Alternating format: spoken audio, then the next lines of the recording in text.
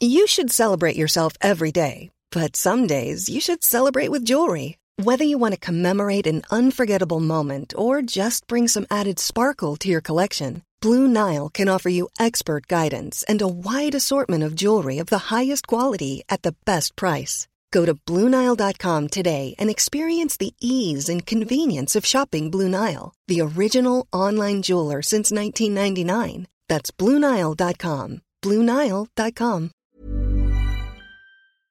This is the Frey podcast, brought to you by thefrey.com, a place for women who want more from life. This is what I want, this is what I need. If you don't have to go, I can set you free. Are you gonna make a move? Are you gonna come and see? Whatever you wanna do, you know what's cool with me. Welcome to today's episode. This podcast is a conversation with Dr. Sarah Ashton from Ships Psychology on attachment theory. I personally have been really fascinated by attachment theory, and it's something that I just think the more people who know and understand what their own attachment style is, the better we are going to be in relationships.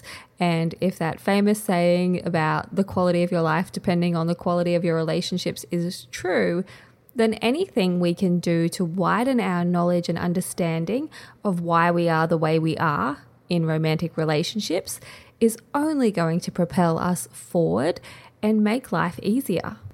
So Dr. Sarah is a registered psychologist, a board-approved supervisor, a researcher, and the director and founder of Ships.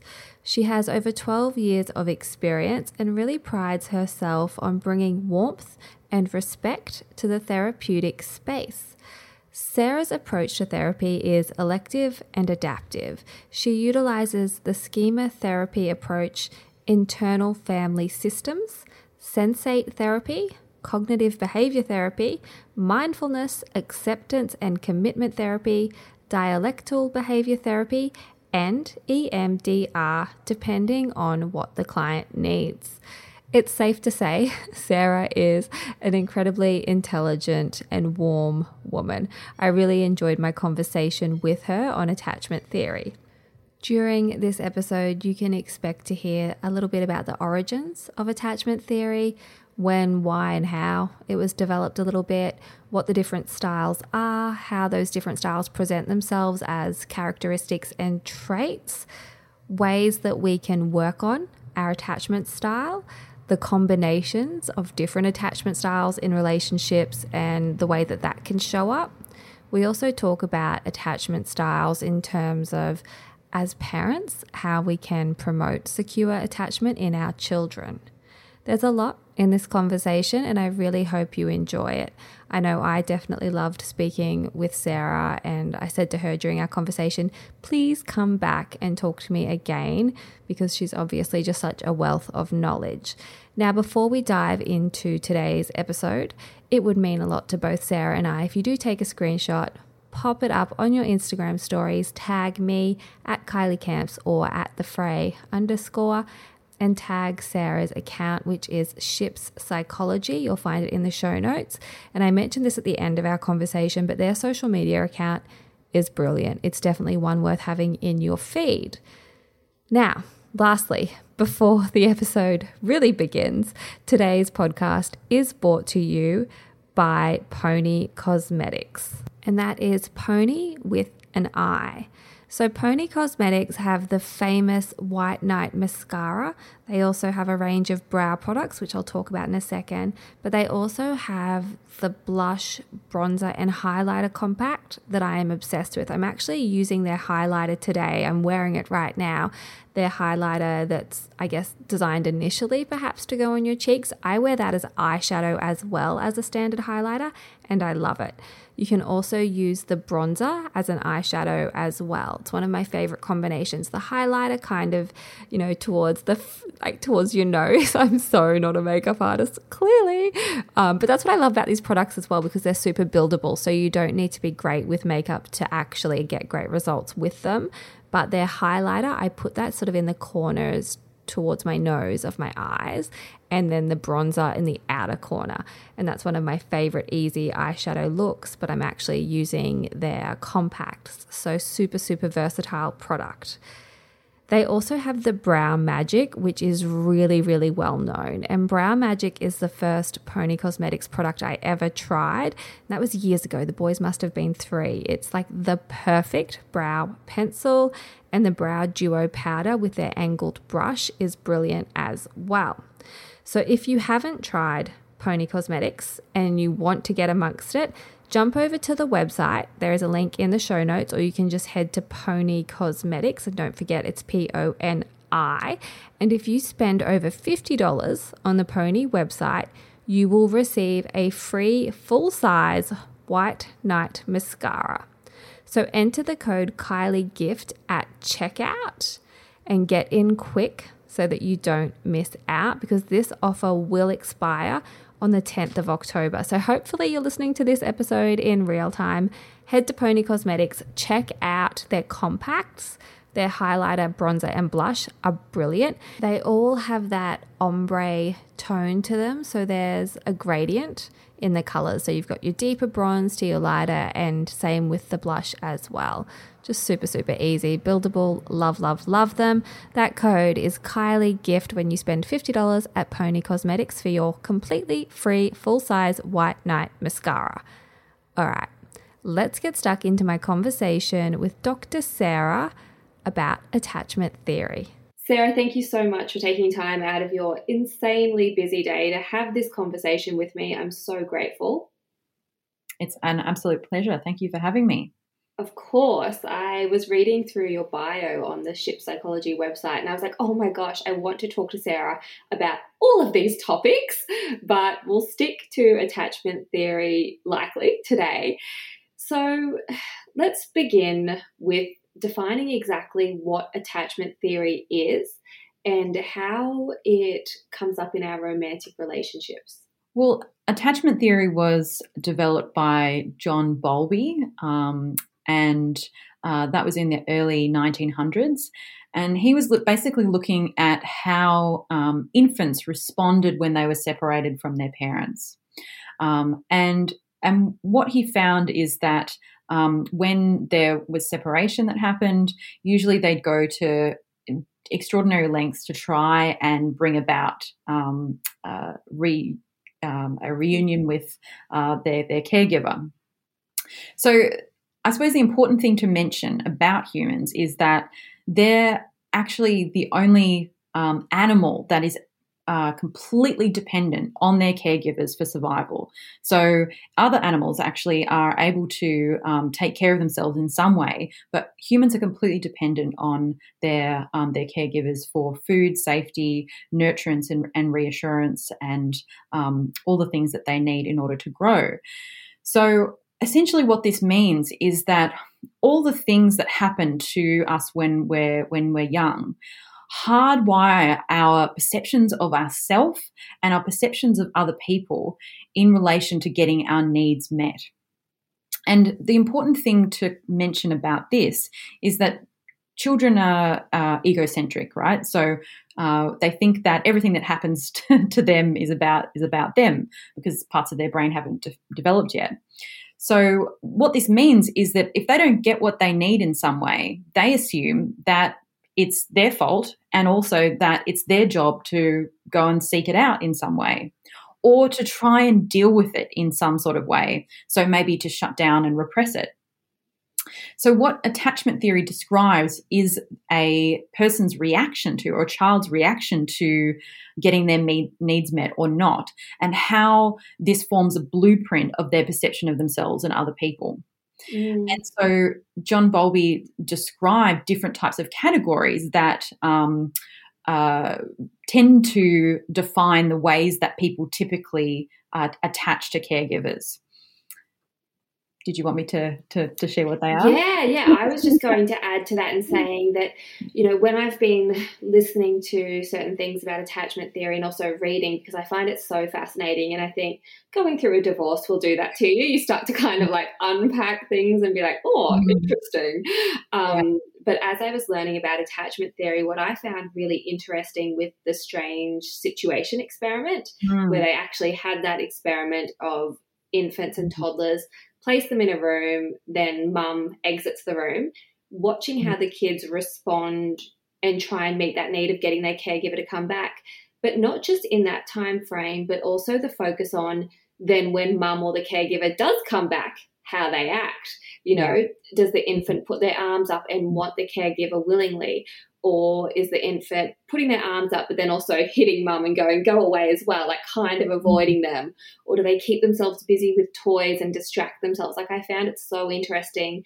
It's not just in that space of not having the caregiver present, but also when the caregiver returns. I find it so fascinating. But, yeah, I would love to hear about the styles.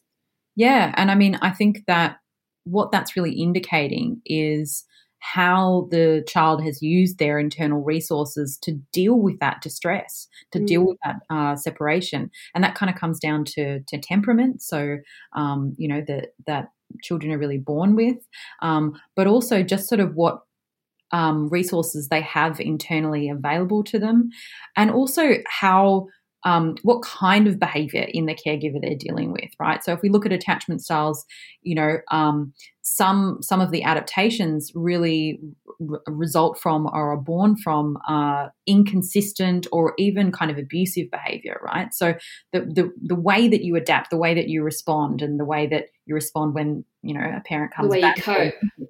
Exactly. Is also it's dependent on what behavior you're coping with and also what your internal resources are, you know, and then it develops from there. Yeah. So they developed different categories. Would you mind talking us through those categories? Yeah. So the ideal, and it's estimated that maybe about half of the population would fall into the category of secure attachment. And this is where you have a positive view of yourself and a positive view of other people. So you tend to think that people are predictable and reliable because your caregivers were predictable and reliable and gave you love and nurturance and safety. So what this means is that, you know, as we grow up, we tend to be comfortable in intimate relationships and also comfortable with independence. And that you're able to form emotional attachments and trust and be intimate with ease. So you have the expectation that things will go well and that people will give you what you need. So you're operating with that assumption in place. And so typically with people who do fall into the secure category, are they also just better at self-regulation?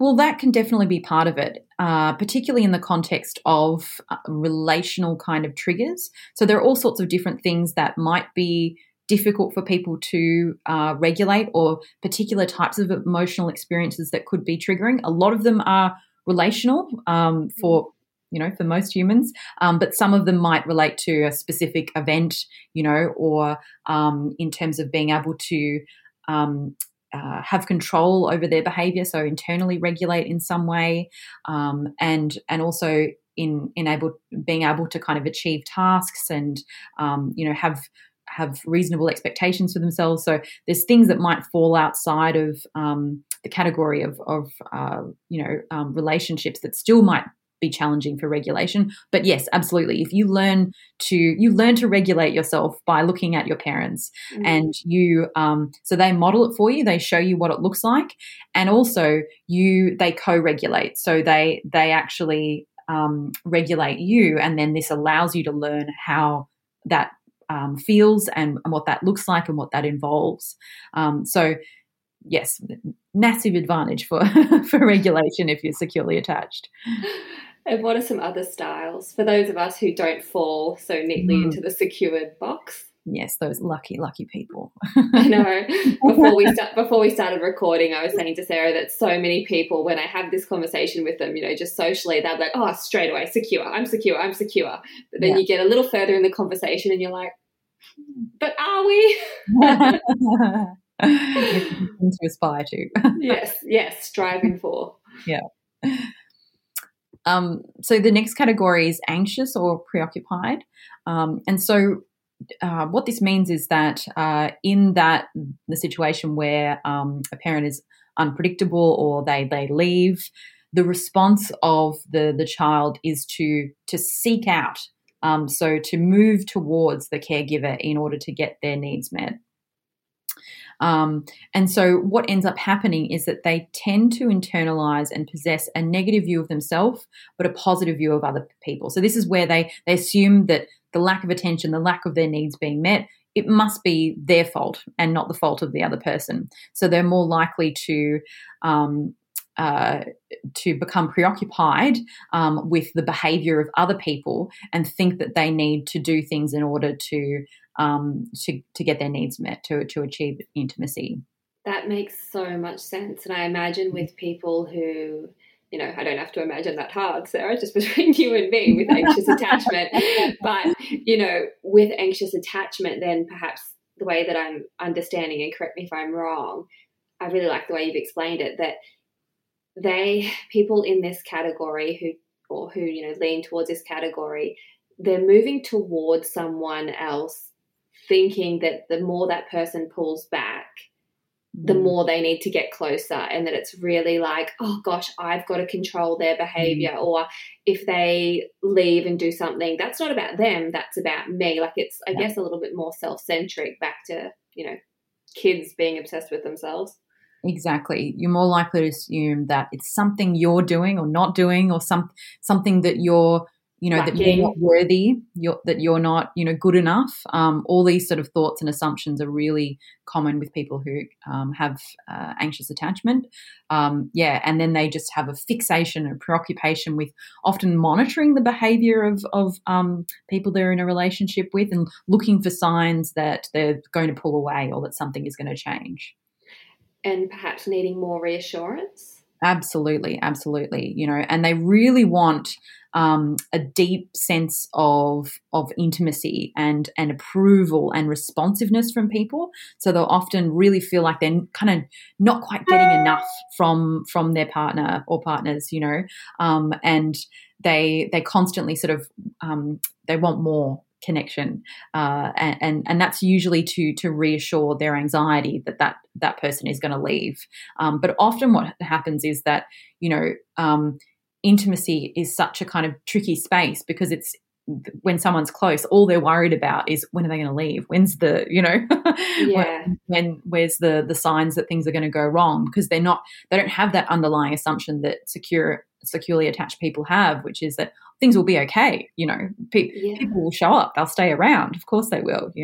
And the old Baader-Meinhof frequency illusion there. Like if you believe that, then you're going to look for signs of that and perhaps create more circumstances to prove that belief is true, right? Like if that's your belief from childhood, you're probably going to end up self-sabotaging, because there would be a sense of certainty and reassurance, even though it's, not necessarily a good thing that's happening, but you would feel some relief at being assured that, yes, your belief is correct.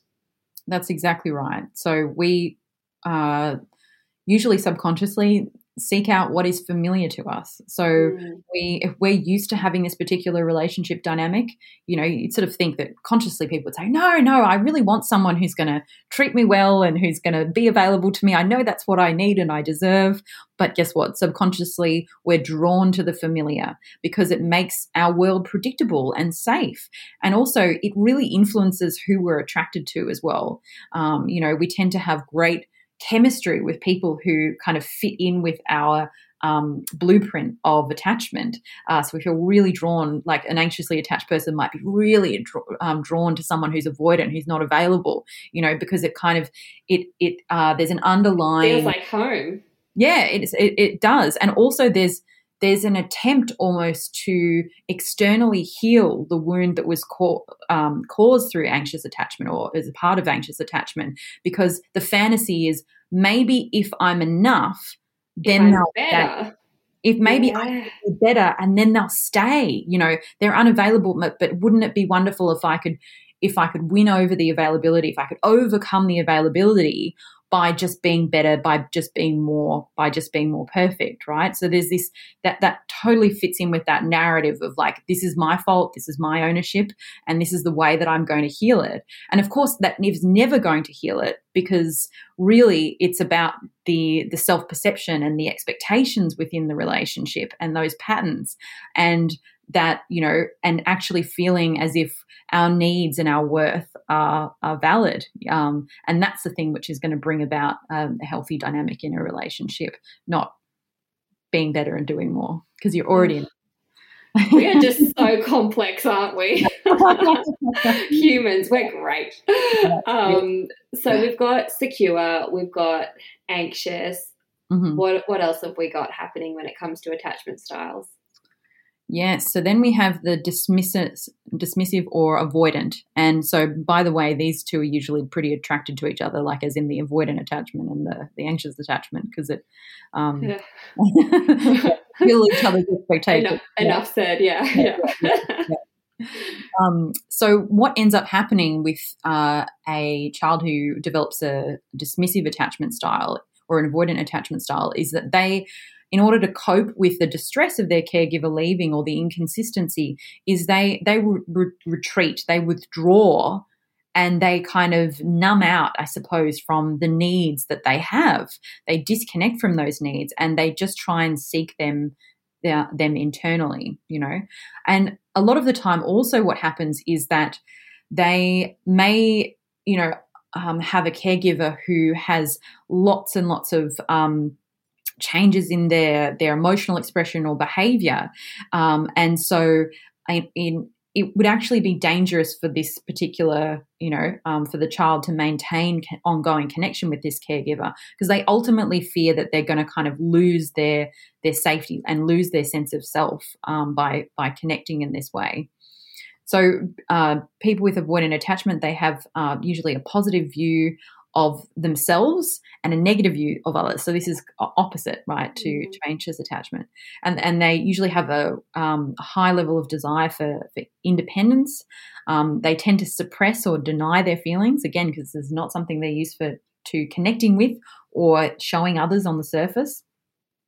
They usually deal with rejection by distancing themselves and they tend to retreat into their own worlds when things get difficult.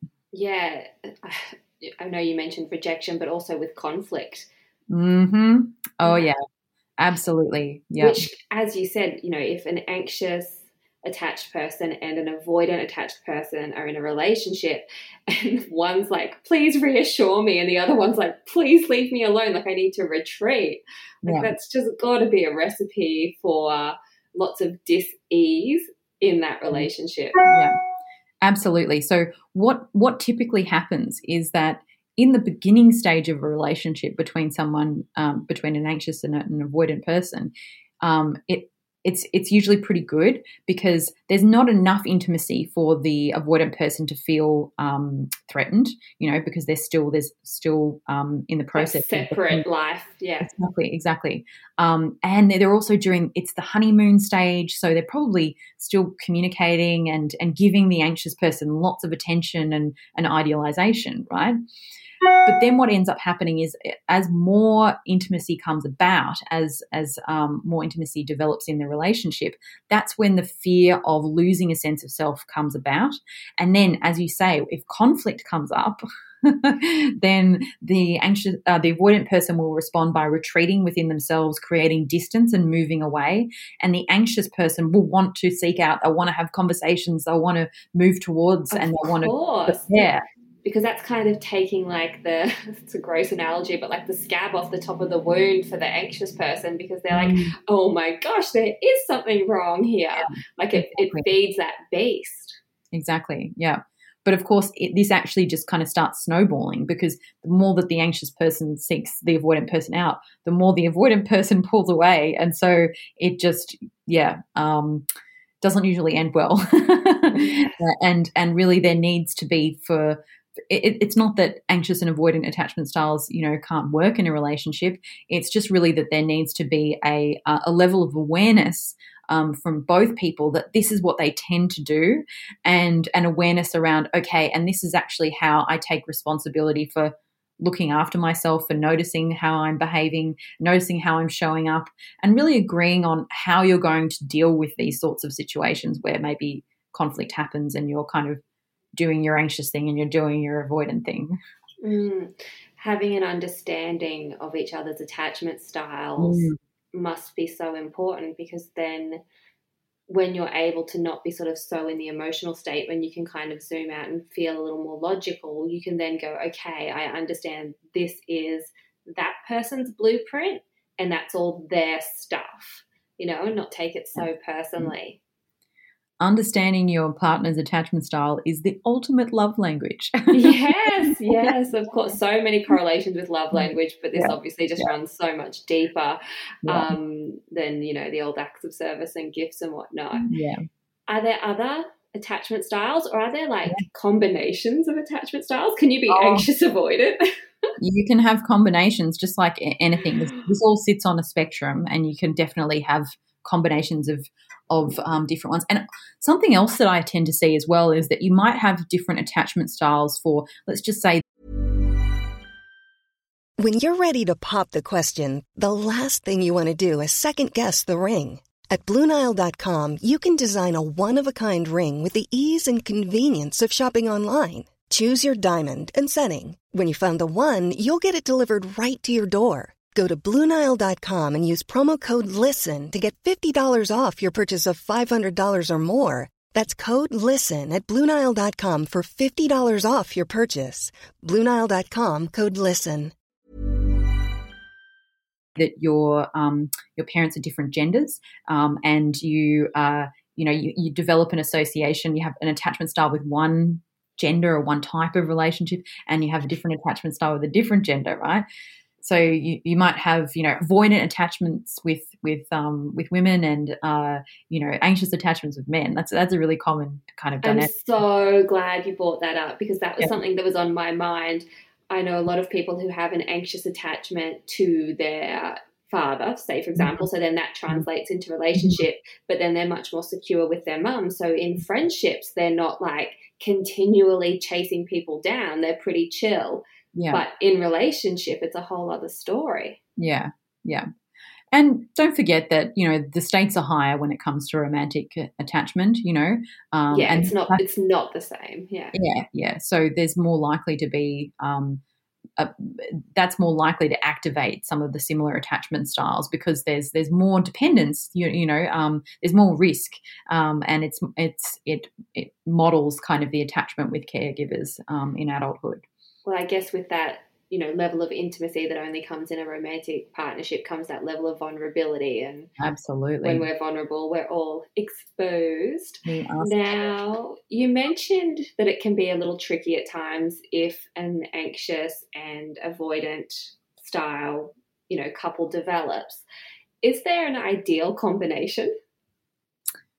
Well, I guess secure. There is always, or to, if you're anxious to be in a relationship with someone who's secure, or if you're avoidant to be in a relationship with someone who's secure. And then, of course, there's fearful or disorganized attachment. And again, that'd be great if it was paired with secure attachment as well. What are some traits of fearful or disorganized attachment? This usually comes about when someone has experienced really inconsistent behaviours from their caregivers, maybe neglect or even abuse. So you're not just looking at the absence of the absence of nurture and care, or maybe parents not being available. You're really looking at potentially incredibly disruptive and abusive behaviour that really distorts people's perception of safety, safety in their body, safety in their world, and safety within relationships. So what what this does is it actually tends to disrupt people's perceptions of themselves quite profoundly, and also their trust in others. So they have a negative view of themselves, and they have a negative view of other people, and they tend not to trust the intentions of other people. They also they can respond by suppressing or denying their feelings. So, in addition to trying to cope by suppressing how they feel, they also may just have experienced gaslighting from an early age, where they're told that their feelings are wrong, or that they, something doesn't exist, so like they're standing on shaky ground. Exactly. Yeah. And so, really there's a lot of disorientation. And so this typically means that people who have fearful or avoidant attachment styles, they can completely avoid relationships altogether. They can just go, you know what, it's just not safe to be connected or to get close. Or they might do things that are really sabotaging, or they might be involved in trauma bonding, so really chaotic relationships that are super intense and then super destructive.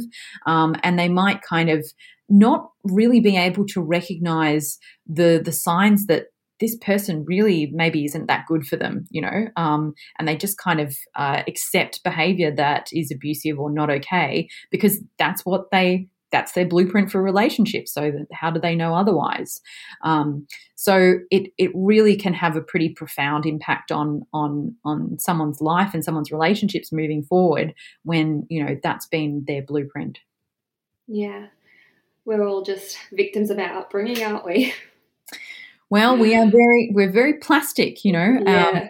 And it's there's definitely some nature, as well as nurture. So we definitely are born with temperament and characteristics, but we are, it's incredible to think about how much the experiences that we have form and shape who we are, and how that then translates, into who we become as adults. And of course, we don't think about any of these things usually until we've become adults and we start going, why do I keep doing this? Why am I like that? What does this keep happening to me, And that's when we start to try and make sense of it and go, oh, I learned to do that back then, or I learned to cope in that way back then. And that's why, So, and I guess I want to say, because, when we start thinking about this, it can sort of make people feel a bit sad, which it is sad, or maybe a little bit powerless. But, really the thing to remember is that all of these things can be healed, and you can actually have relationships which are really healing. So, if you experience a securely attached relationship, that can actually change your attachment style. And also, if you're able to work through it and understand these things for yourself, and you go to therapy and you do lots of wonderful healing, all of these things can be can be altered or changed. So there's hope. Don't feel like just because you're stuck in that cycle, or that you're kind of noticing these things for the first time, that that means it's going to be like that forever. There's definitely things you can do. Yeah, of course. And as you mentioned, we are plastic. So we're plastic in the sense of like we take in everything and we can be molded into one of these attachment styles. But we're also plastic in the way of going, oh, I have awareness now and I'm going to learn new behaviors and try and learn new thought patterns and processes. Mm-hmm. One of my questions is, do different people bring out different sides of your attachment styles? Like, could someone be triggered into being more, avoidant when in another relationship they might be more secure? Can you swing between the styles, I guess, depending on the relationship? Yeah, definitely. Well, I think it's interesting to sort of look at what's actually going on, because let's just take the example of someone who's anxiously attached, right? So let's just say they have a relationship with someone who's really emotionally unavailable, and maybe it's really quite difficult, and they sort of go, oh, I'm never going to do that again. I'm never going to be with someone who doesn't give me what I want and who doesn't pay attention to me. And so what can happen then is that they seek out someone who they overcompensate for this, right? So they seek out someone who's extremely available, and really almost kind of similar to them, perhaps. They're also anxious, and because this is actually unfamiliar, and also because it's not really coming from a secure place either, this can mean that person kind of starts going, oh, no, this doesn't feel right at all. They get the ick, Sarah. That's what we call it. They get the ick. Yeah. Exactly. So I guess I'd wonder if that might be part of the reason why there's such a swing. Not that necessarily more by design. Exactly. That different situations are going to bring out different things in our attachment styles. And attachment, it's more complicated than attachment styles. It's something that a type of therapy that I use is schema therapy. That's probably a little bit more of a nuanced way of describing the complexity of attachments, because these blueprints that we form they're pretty complicated. So it's really important to get a very clear picture for you of what your blueprint is, because that's when you're going to be able to see, the sorts of patterns in situations that tend to trigger you, certain behavior in other people that tends to trigger you, and then once you have a really good idea about that, that's when you can start to make some changes. And you mentioned that relationships can be quite healing when it comes to moving through our own trauma and triggers. Can you also work on your attachment style if you're not in a romantic relationship, or is it something that you really do need to be in relationship with another person to be able to go, oh, this has been brought to the surface? Absolutely, you can. So the main kind of pathway to healing attachment styles is to become securely attached with yourself. So what we tend to notice is that we respond to our own internal experiences with our attachment style. So we have these relationships with parts of ourselves that feel afraid, or parts of ourselves that feel blocked off. So actually we can do so much healing by being a good parent to ourselves.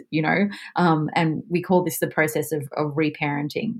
So figuring out what it feels like to feel secure and stable and honor your needs and set appropriate boundaries and, communicate about what's important to you. All of these things are about being securely attached and loving yourself, and that's the thing that's going to put you in really good stead for whatever kind of connections you build moving forward. I love that.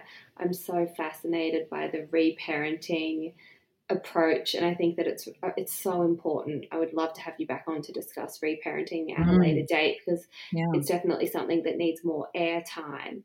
Definitely. So if you are avoidant in relationship, it's likely, and again, this is a question, is it likely then that you might be avoidant in your relationship? So rather than just feeling what you feel, you'll lean into behaviors that aren't serving you because it's more comfortable for you to avoid that. Is that what you're saying when you mean, when you say work on yourself with your attachment style? So, an example of how you could work on yourself if you, say, for example, have an avoidant attachment style is that you might notice this in relationships that you have that aren't romantic. So you might notice it in work relationships or friendships as well. But typically people who are avoidantly attached, usually they're not particularly good at connecting with and feeling their emotions and also setting boundaries in their life, So really it's about the attunement that they have with themselves and their ability to prioritize and communicate how they feel. And so that's something that you can learn to do through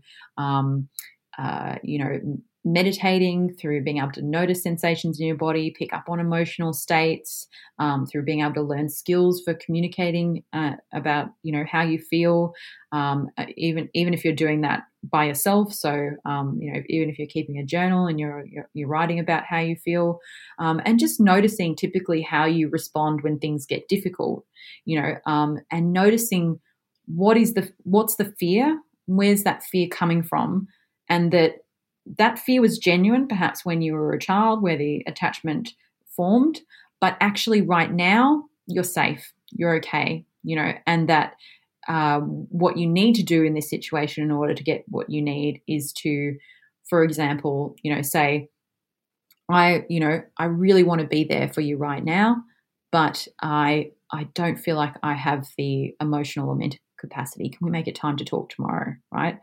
So there's a way of creating independence and also creating connection at the same time. And that's really the key for somebody who's avoidantly attached, is to figure out how to do that, it's not about choosing, connection or independence and internal safety. It's about being able to kind of have the duality of those at the same time and figuring out how to feel safe when you're close to other people.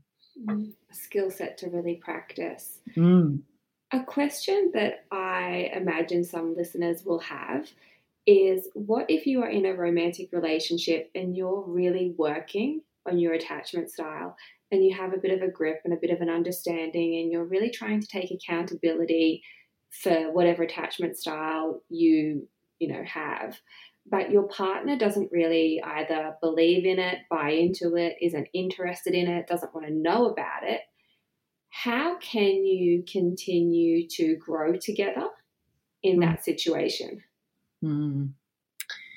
Yep, I've heard this story. That's why I'm just going to ask this question, Sarah, because it's a question that, I know that someone will send me a message and say, I listened to your episode and I'm doing the work, but my partner's not doing the work. What do I do?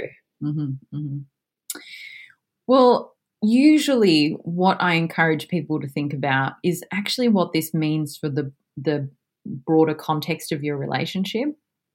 So a lot of the time, the reason why somebody doesn't want to do the work actually might be connected to how they view their role in the relationship, how they think relationships work, how invested they are in the relationship, honestly, and also what they actually think is important for the connection, So sometimes it's just not actually very clear to the other person why this is really important. It's not actually part of their perception of what is important when it comes to a relationship, and we can reference love languages in this context. Perhaps they really think, what, I'm actually, the work I'm doing for this relationship is to go out, to earn money so that we can have stability and we can have the things that we need in our life. And that's how they view, their contribution. Exactly. And so they don't really understand perhaps, why this would be so important, right?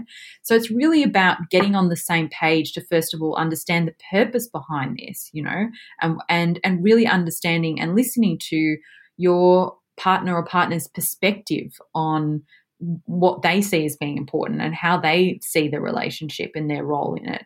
And once you're on the same page, it might be a lot more helpful.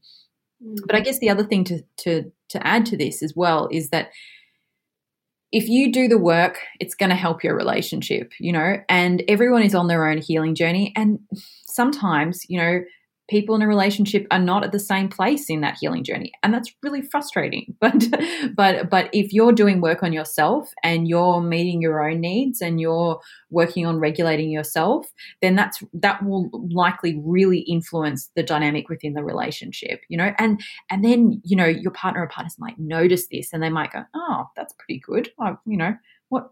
And if they see the impact, that might be a really good motivator, The other option is to try and see if they'd be interested to come to relationship therapy, and then a psychologist can help explain why it's important.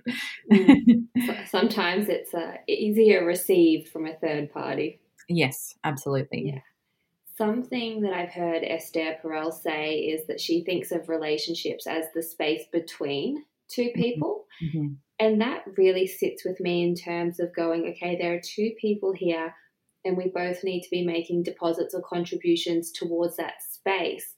And it's very rare, I think, that, throughout a whole relationship that the contributions or deposits are going to be 50-50 matched. There are going to be times when someone is doing a little more of the heavy lifting than the other person, and it might come out in the wash over time. Mm.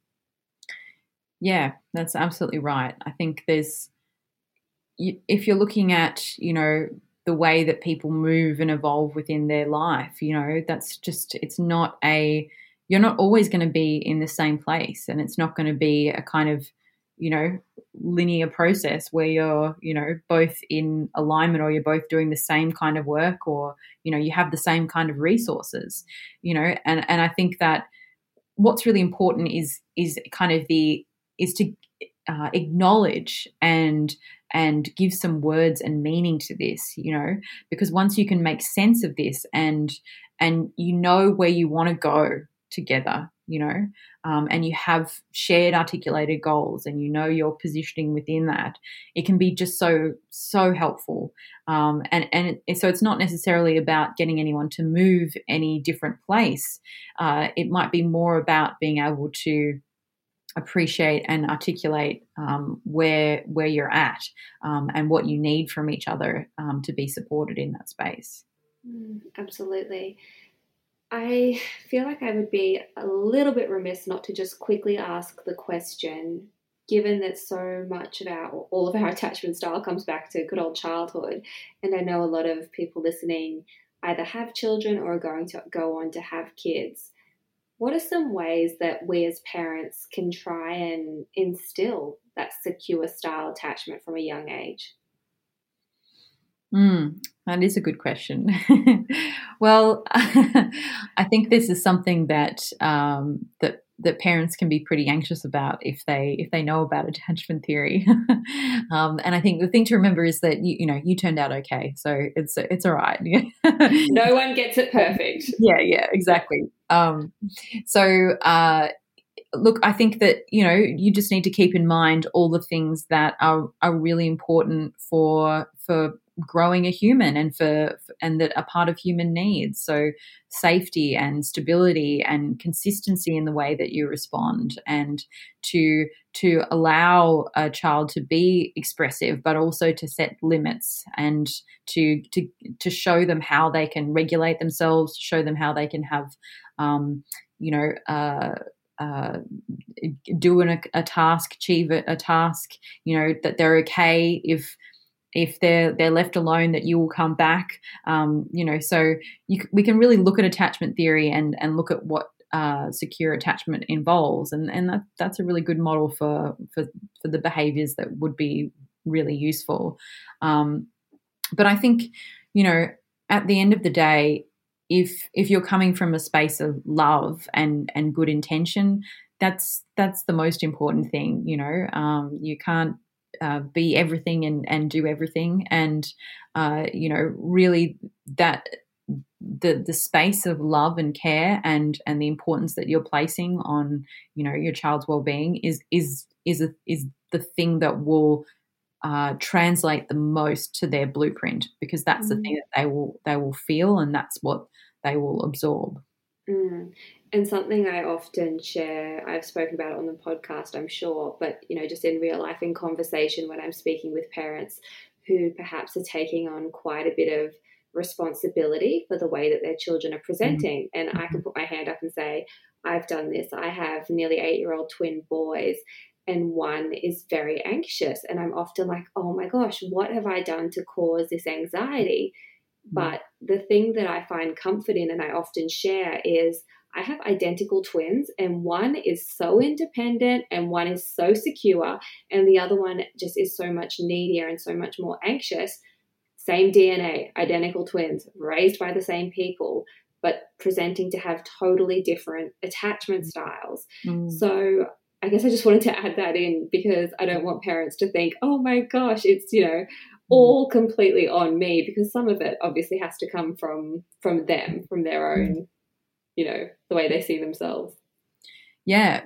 The really important thing to remember is that, there's the parent's behavior, but then it's the child's perception of that behavior, yes. right? And children don't have all the resources to understand the complexities of adult behavior, So I also say this to people when they're thinking and making sense of their childhood, and they're like, oh, I don't want to blame my parents. They really did love me, and they did, want to do a good job. it is really about that internal interpretation, and that's not something that parents have control over. How children make sense of that, and then you've kind of got this complex web of temperament, and then the first kind of internalized experiences, and then how they then impact on what is internalized moving forward. So you've kind of got this really complex infrastructure internally that just kind of reflects off each other and influences the way that person interacts with the outside world. So it's fascinating, and also there's a lot there which is completely outside of the control of parents. Yeah, I love that. Yeah. Well, Sarah, thank you so much for having this chat today and explaining attachment theory to us. Where can our listeners connect with you? You can find us on Instagram, so that's at Ship Psychology, and Facebook, it's Ship Psychology, or you can check out our website, www.shippsychology.com.au. Brilliant. I will put that in the show notes, but I will definitely recommend to everyone who is listening right now, while this podcast episode is wrapping up, jump over and find Ship Psychology on Instagram. It is an account you want in your feed. That's how I found Sarah, because I was just seeking out accounts that were going to bring information to me that I have been, I guess, just not super aware of. And I have found following the Ship Psychology account super, super helpful and enlightening and insightful. So I recommend doing that. And again, Sarah, thank you so much. Lots of food for thought in this chat today. Thank you for having me. It's been great. This is what I want. This is what I need. If you don't have to go, I can set you free. Are you gonna make a move? Are you gonna come and see? Whatever you wanna do, you know it's cool with me. Whisper in the dark. Whispers in the dark. You come to play, don't you? Looking for something new. I got a lot underneath, tricks up my sleeve. You got some magic in you. I got some good news. I know how to handle it. I believe in what we could do. Would you come to my party if I had one in the lobby of the hotel down the street? Tell everyone that you meet that I'm just chilling like a villain with my champagne and my feelings. I just wanna show you off to my new friends on the block. Hey, hey.